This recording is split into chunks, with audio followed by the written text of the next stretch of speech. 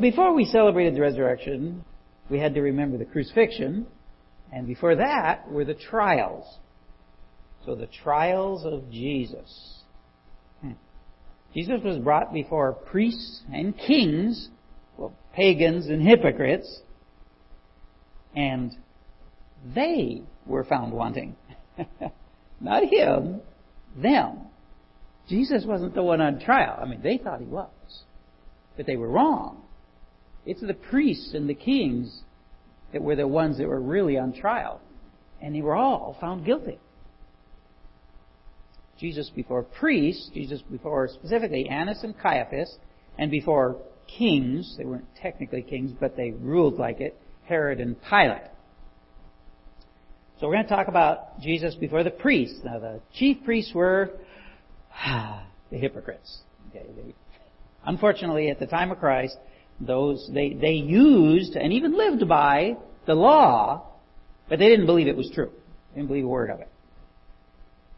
We're going to first talk about when they brought Jesus before Annas, the high priest. Well, okay, now Annas was high priest until he was deposed by one of Pilate's predecessors, and then they turned it to an annual thing, and they paid the Romans every year to get to be high priest, and they made him change. Yeah, so that's kind of the idea behind this guy. Annas had 4, they think maybe there were 5, they're not sure of the one name, 5 sons and this son-in-law, as well as 1 grandson, all of whom were at one point or another, before and after this time, were high priests under the Roman rule there. None of them was there because of fervent belief in God and His Word. No, I'm sorry. It would have been nice, but no, none of them. Annas' position and all of those of his relatives was purchased from the Roman authorities. So the band of soldiers and their captain and the officers of the Jews arrested Jesus and bound him. First, they led him to Annas, for he was the father-in-law of Caiaphas, who was high priest that year. Well, the first question is, what? Wouldn't they bring him right to the high priest? Why Annas? Why first to Annas? Well, because really the truth is Annas was ruling everything. He refused to work under the ruling structures that God had set up, either the Roman or the Jewish, Israeli. He had purchased this power for himself. So understand, he was not in authority because he was living by the system of the Old Testament. No, none of those high priests were high priests because of the way the Bible was written. And then when he did have it and they took it away from him, he found a way to, by graft, keep that control by ruling through his sons and his son-in-law and later his grandson. And God did not recognize Annas' leadership. There's this interesting statement. It was Caiaphas who had advised the Jews that it would be expedient that one man should die for the people. And if you go back and check on that quote earlier, when he actually said it, the Bible tells us that God put those words in his mouth. Wow. Annas wasn't recognized by God. Caiaphas was that one to give that prophecy. Even though Caiaphas was not high priest by the rules that God had set up, he was high priest. And so God used him in spite of himself. And in case you wondered, neither Caiaphas or Annas even noticed. They didn't get it. They missed it. Because usually hypocrites don't care about truth. So Annas, the high priest, then questioned Jesus about his disciples and his teaching. Now this trial was illegal on a great number of points. And this, by the way, again, illustrates Annas' willingness to abandon law. The very laws that gave him power, he was willing to abandon them if he thought doing so would benefit him. Or if he thought obeying the laws would hurt his position. He didn't care. He'd dump them in a moment. And the first illegal activity of the trial is that Jewish law did not allow the questioning of the accused person. Those who accused him first had to make their whole case before anybody could question the person that was accused. So right off the bat, they're doing it wrong. But then trial, so what? Were they maybe practicing for the real one they were going to do later? I don't know. Maybe they were hoping Jesus would slip up and implicate himself in something that they could use. And remember, they don't know the truth. They assume that Jesus is a hypocrite just like they are, because really nobody really believes this stuff, right? So that's where they are. But they asked, and Jesus answered him, I have spoken openly to the world. I have always taught in synagogues and in the temple where all Jews come together. I have said nothing in secret. Why do you ask me? Ask those who have heard me what I said to them. They know what I said. Now first, Jesus is making clear that He knows they're not supposed to question Him, and especially in secret like they're doing. And so He's giving them, if you will, a chance to change. You're not supposed to do this, guys. And they get a chance. And then second, of course, He is opposing their actions by comparing them to His. He did His work openly. They did theirs at night under cover of darkness. He acted properly. He did it the way you're supposed to. They used intrigue specifically by purchasing Judas' cooperation, remember? And so their response, and when He had said these things, one of the officers standing by struck Jesus with his hand, saying, Is that how you answer the high priest? Jesus answered him, If what I said is wrong, bear witness about the wrong, but if what I said is right, why do you strike me? Well, the first high priest, he called the guy the high priest. Any question who's really in charge here? But mostly, it's absolutely illegal to strike a prisoner. Now, then, anytime. You just don't do that. And certainly not one that was, as yet anyway, he was uncondemned. They hadn't even gotten to the point where they were saying he was condemned. But Jesus, interestingly, ignores all that and sticks to the important issue. What He said was true. Annas then sent him bound to Caiaphas, the high priest. So the charade is finally over. They're going to quit pretending. So the legal trial, the actual legal trial, before the Jewish leaders will now begin. Now Caiaphas, he's the puppet leader, right? He's the son-in-law. He's there because he's got told to be there. And he does what he's told. His job is to manage the politics. That's why he's there. And those who had seized Jesus led him to Caiaphas, the high priest, where the scribes and the elders had gathered. Now the chief priests and the whole council were seeking false testimony against Jesus, that they might put Him to death. That they might put Him to death. Catch that? They're not interested in truth or justice, just in whatever gets what they want done. Expediency. And only the appearance of righteousness concerns them. Okay, they're hypocrites. And they don't even consider the death of Jesus. It's like right over their heads. Even if He was guilty, they should have had some sorrow. I mean, God does, in even those kind of cases, have I any pleasure in the death of the wicked, declares the Lord God, and not rather that he should turn from his way and live. They just don't care, and it's kind of too bad. And notice what poor students of Jesus' actual teaching, which they were supposedly judging, that they are. For many bore false witness against Him, but their testimony did not agree, and some stood up and bore false witness against Him, saying, We have heard Him say, I will destroy this temple that is made with hands, and in 3 days I will build another not made with hands. Yet even about this, their testimony did not agree. They'd never really listened to what Jesus said. And frankly, they're not likely to ever listen. But Jesus remained silent. He just refused to deal with anything but the real issue. Those wily priests don't even want to bring up the real issue. They don't want to. But finally they realize they have no choice. And the high priest said to him, I adjure you by the living God, tell us if you are the Christ, the Son of God. Okay, I got to stop there because did you hear what he just said? He knows what Jesus said. He knows what's going on. He knows that the Christ is the Son of God. He knows it. He knows everything. But Jesus said to him, You have said so. But I tell you, from now on, you will see the Son of Man seated at the right hand of power and coming on the clouds of heaven. So first, Jesus confesses the truth, and He can finally answer the question that they should have been considering all along. This is what they should have been asking. He is the Son of God. Is this kind of like their last chance? Listen! He clearly says it. And he knows they don't think so. So He warns them. He warns them that He will provide proof in the future and will exercise His power. Another warning that could save them if they would listen. But they don't. Then the high priest tore his robes and said, "He has uttered blasphemy! What further witnesses do we need? You have now heard his blasphemy. What is your judgment?" They answered, "He deserves death." First, dramatic enough, tearing the clothes. I don't know, these guys are always dramatic. But did you notice what's missing here? Nobody says, "What do you think? Do you think he's telling the truth?" They don't even bring it up. They don't even consider whether it's true or not. They only have this predetermined use of what they're going to find out. That's all. They already decided what they're doing. They're just trying to get to the point where they can do it. And what are they gaining? What are they hoping for? Well, they want to continue their political power. They want what they have. And did you notice that Caiaphas wants to involve all the others in their sin, in his sin?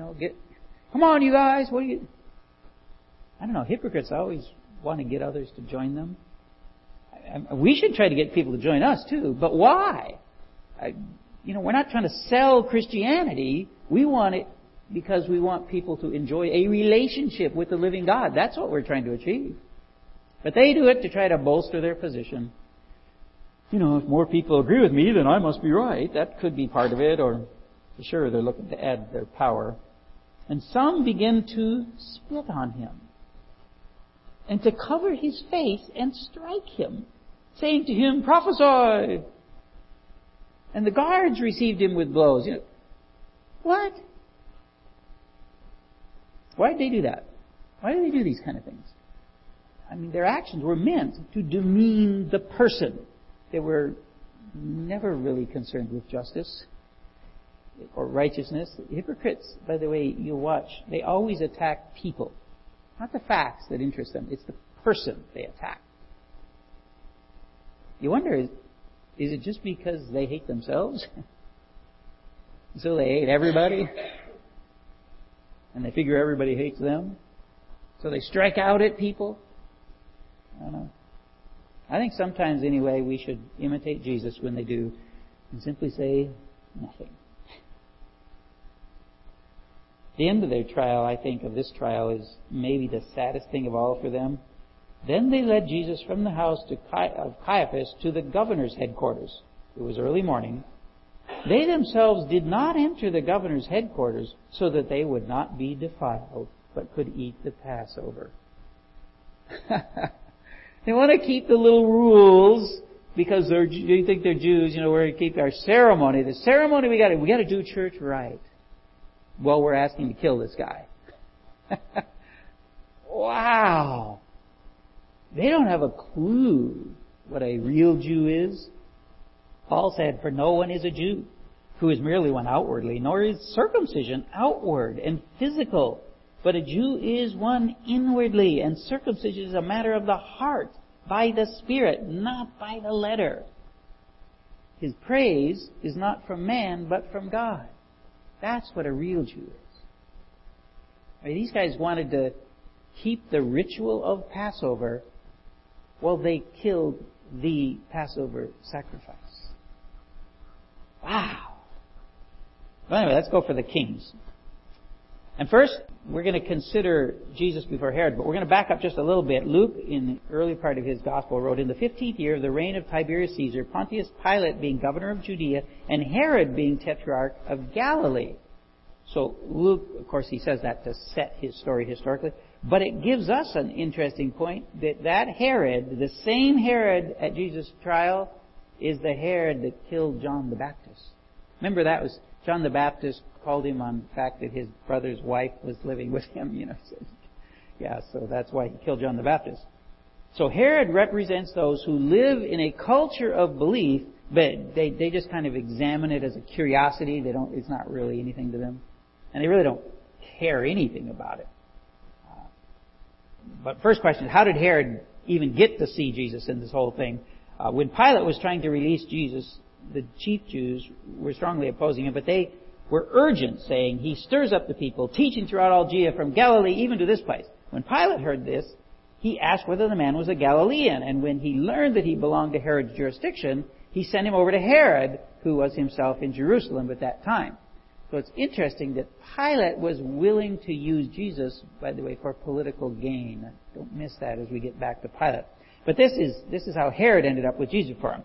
When Herod saw Jesus, he was very glad, for he had long desired to see him because he had heard about him, and he was hoping to see some sign done by him. To Herod, Jesus was just a novelty, a traveling magician, who would entertain and amaze him. He's just looking for something fun to see. And people who should know better, like Herod, but are too busy pleasing themselves, they often take nothing believers say seriously. They hardly take anything seriously. They're too busy living their own lives to be bothered by such things as truth. And Jesus will have nothing to do with it. So he questioned him at some length, but he, Jesus, made no answer. The chief priests and the scribes stood by vehemently accusing him, and Herod with his soldiers treated him with contempt and mocked him. Then arraying him in splendid clothing, he sent him back to Pilate. Here's the totality of Herod's contribution. Ask inane questions that deserve no answer. Let people rail against the innocent as long as they say good things about you. Then join the party and treat the innocent worse than your flatterers, and end it all up by bringing together all the elements of unbelief. The hypocrites were there, those who live in the culture but don't believe, and the pagans who don't believe the truth. They're all there. And Herod and Pilate became friends with each other that very day, for before this they had been at enmity with each other. You ought to wonder, what kind of friend can you make when your connection is to ridicule and crucify another person? Wow. It used to be in America that most unbelievers were either priests or Herods. They were one of those.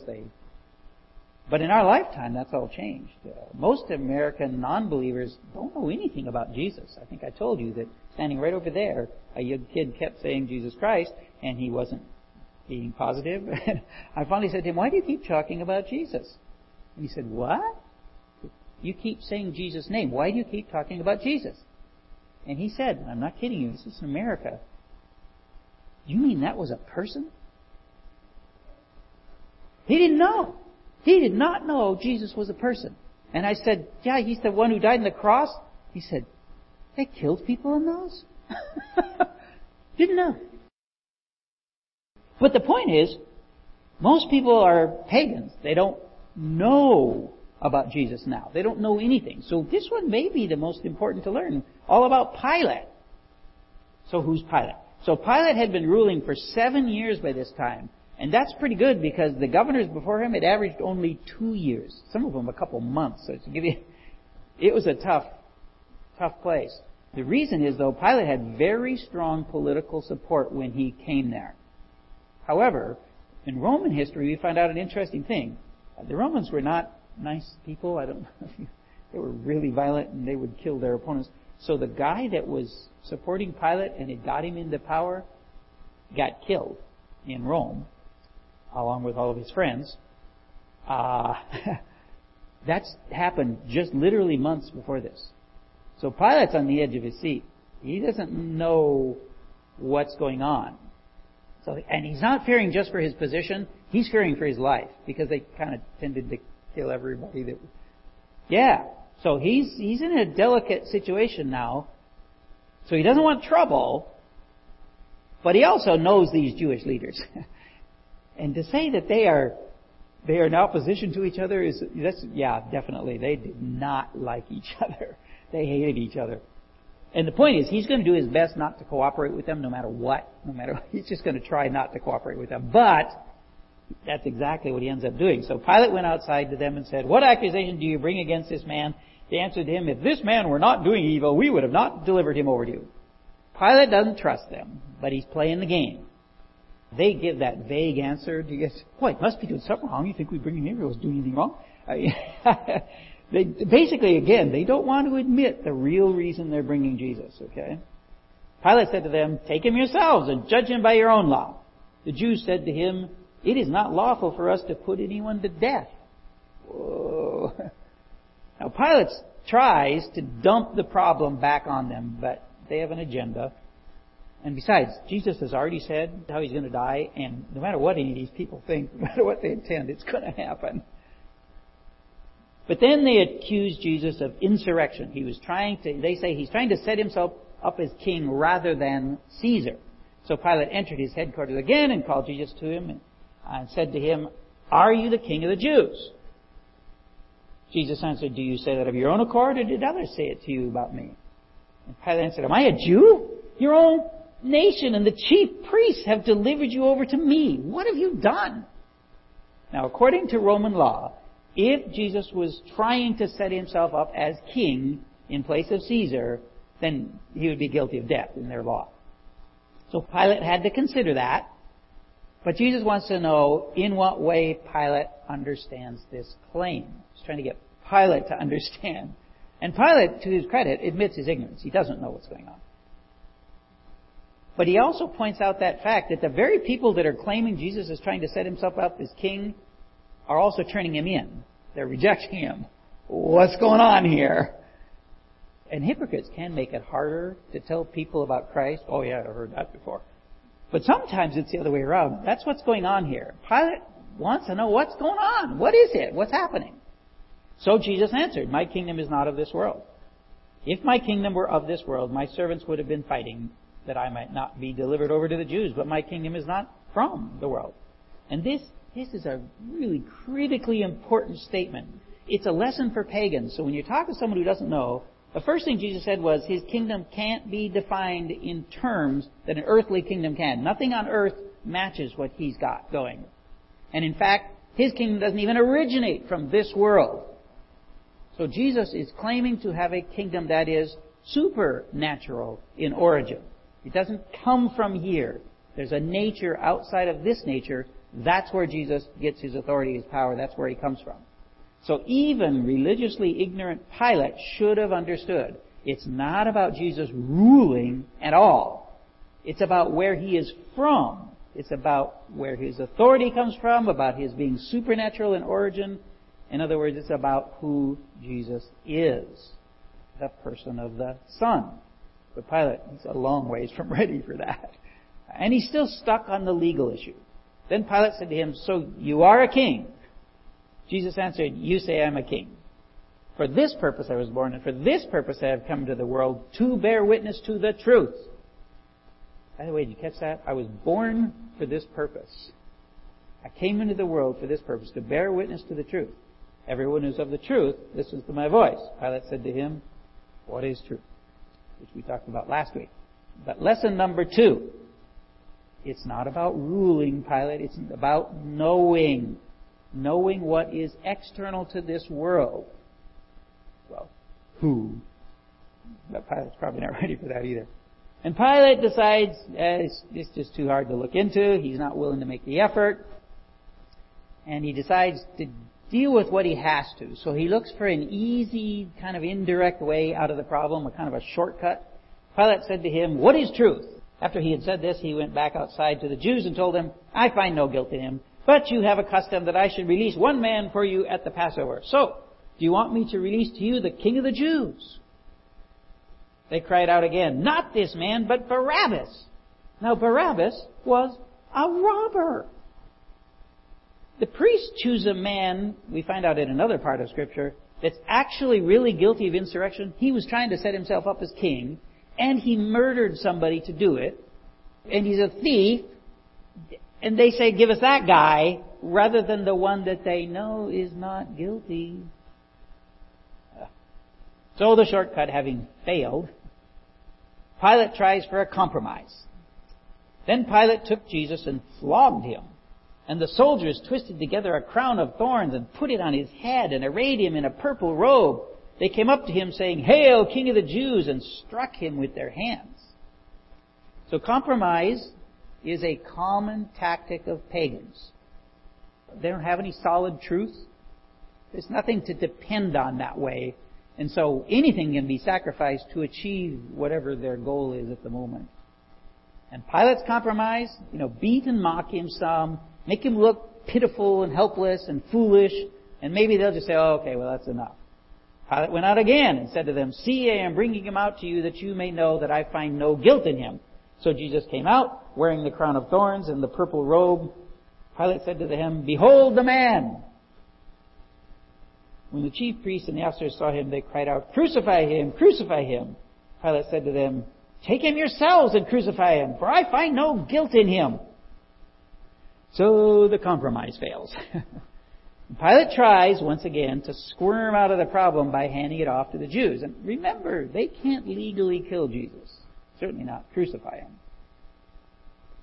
However, they want Jesus to suffer as much and be as humiliated as much as possible. And nothing's worse than crucifixion.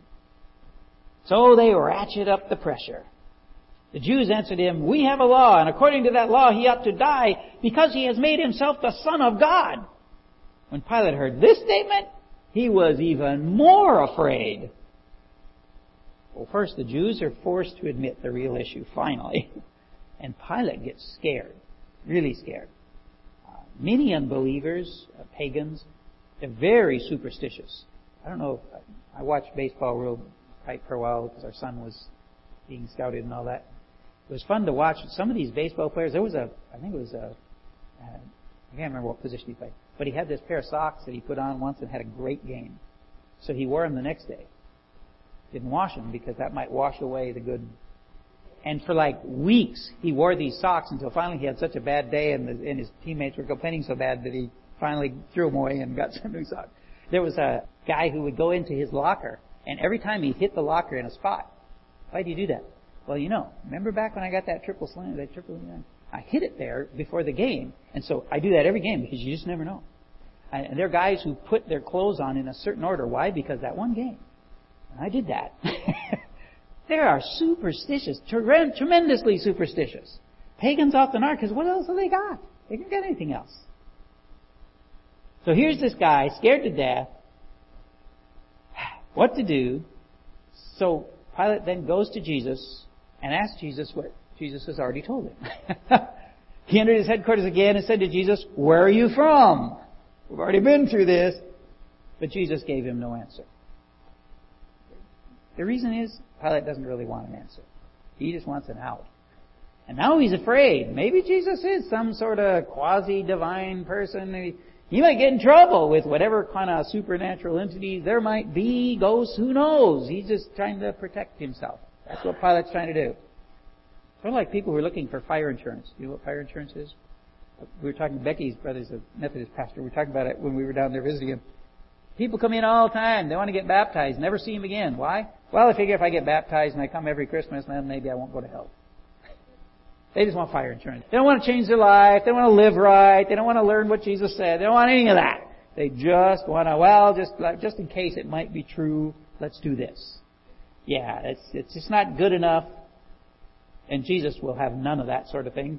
So Pilate said to him, "You will not speak to me? Do you not know that I have authority to release you and authority to crucify you?" Well, first, really? You're not really showing it here. But Jesus warns him anyway. Jesus answered him, "You would have no authority over me at all, unless it had been given you from above. Therefore, he who delivered me over to you has the greater sin." From then on, Pilate sought to release him. Now he's getting serious. He's getting worried. Pilate tries to do what is right, but for exactly the wrong reason, to protect his own skin. That's all he's trying to do. And with the wrong power, he's trying to do it himself. The problem is Pilate doesn't really want to know the truth. The truth is about self-sacrifice. And pagans are all about self-gratification. But this is about the nature of God, each person of whom sacrifices himself for the other two. And now, one of them sacrifices himself for us. But Pilate doesn't want that. He just wants to feel pleasure and avoid pain. Okay, he's a typical pagan. But it doesn't work like that. And Matthew tells us there's even more that's been going on. Besides, while he was sitting on the judgment seat, his wife sent word to him, "Have nothing to do with that righteous man, for I have suffered much because of him today in a dream." Whoa!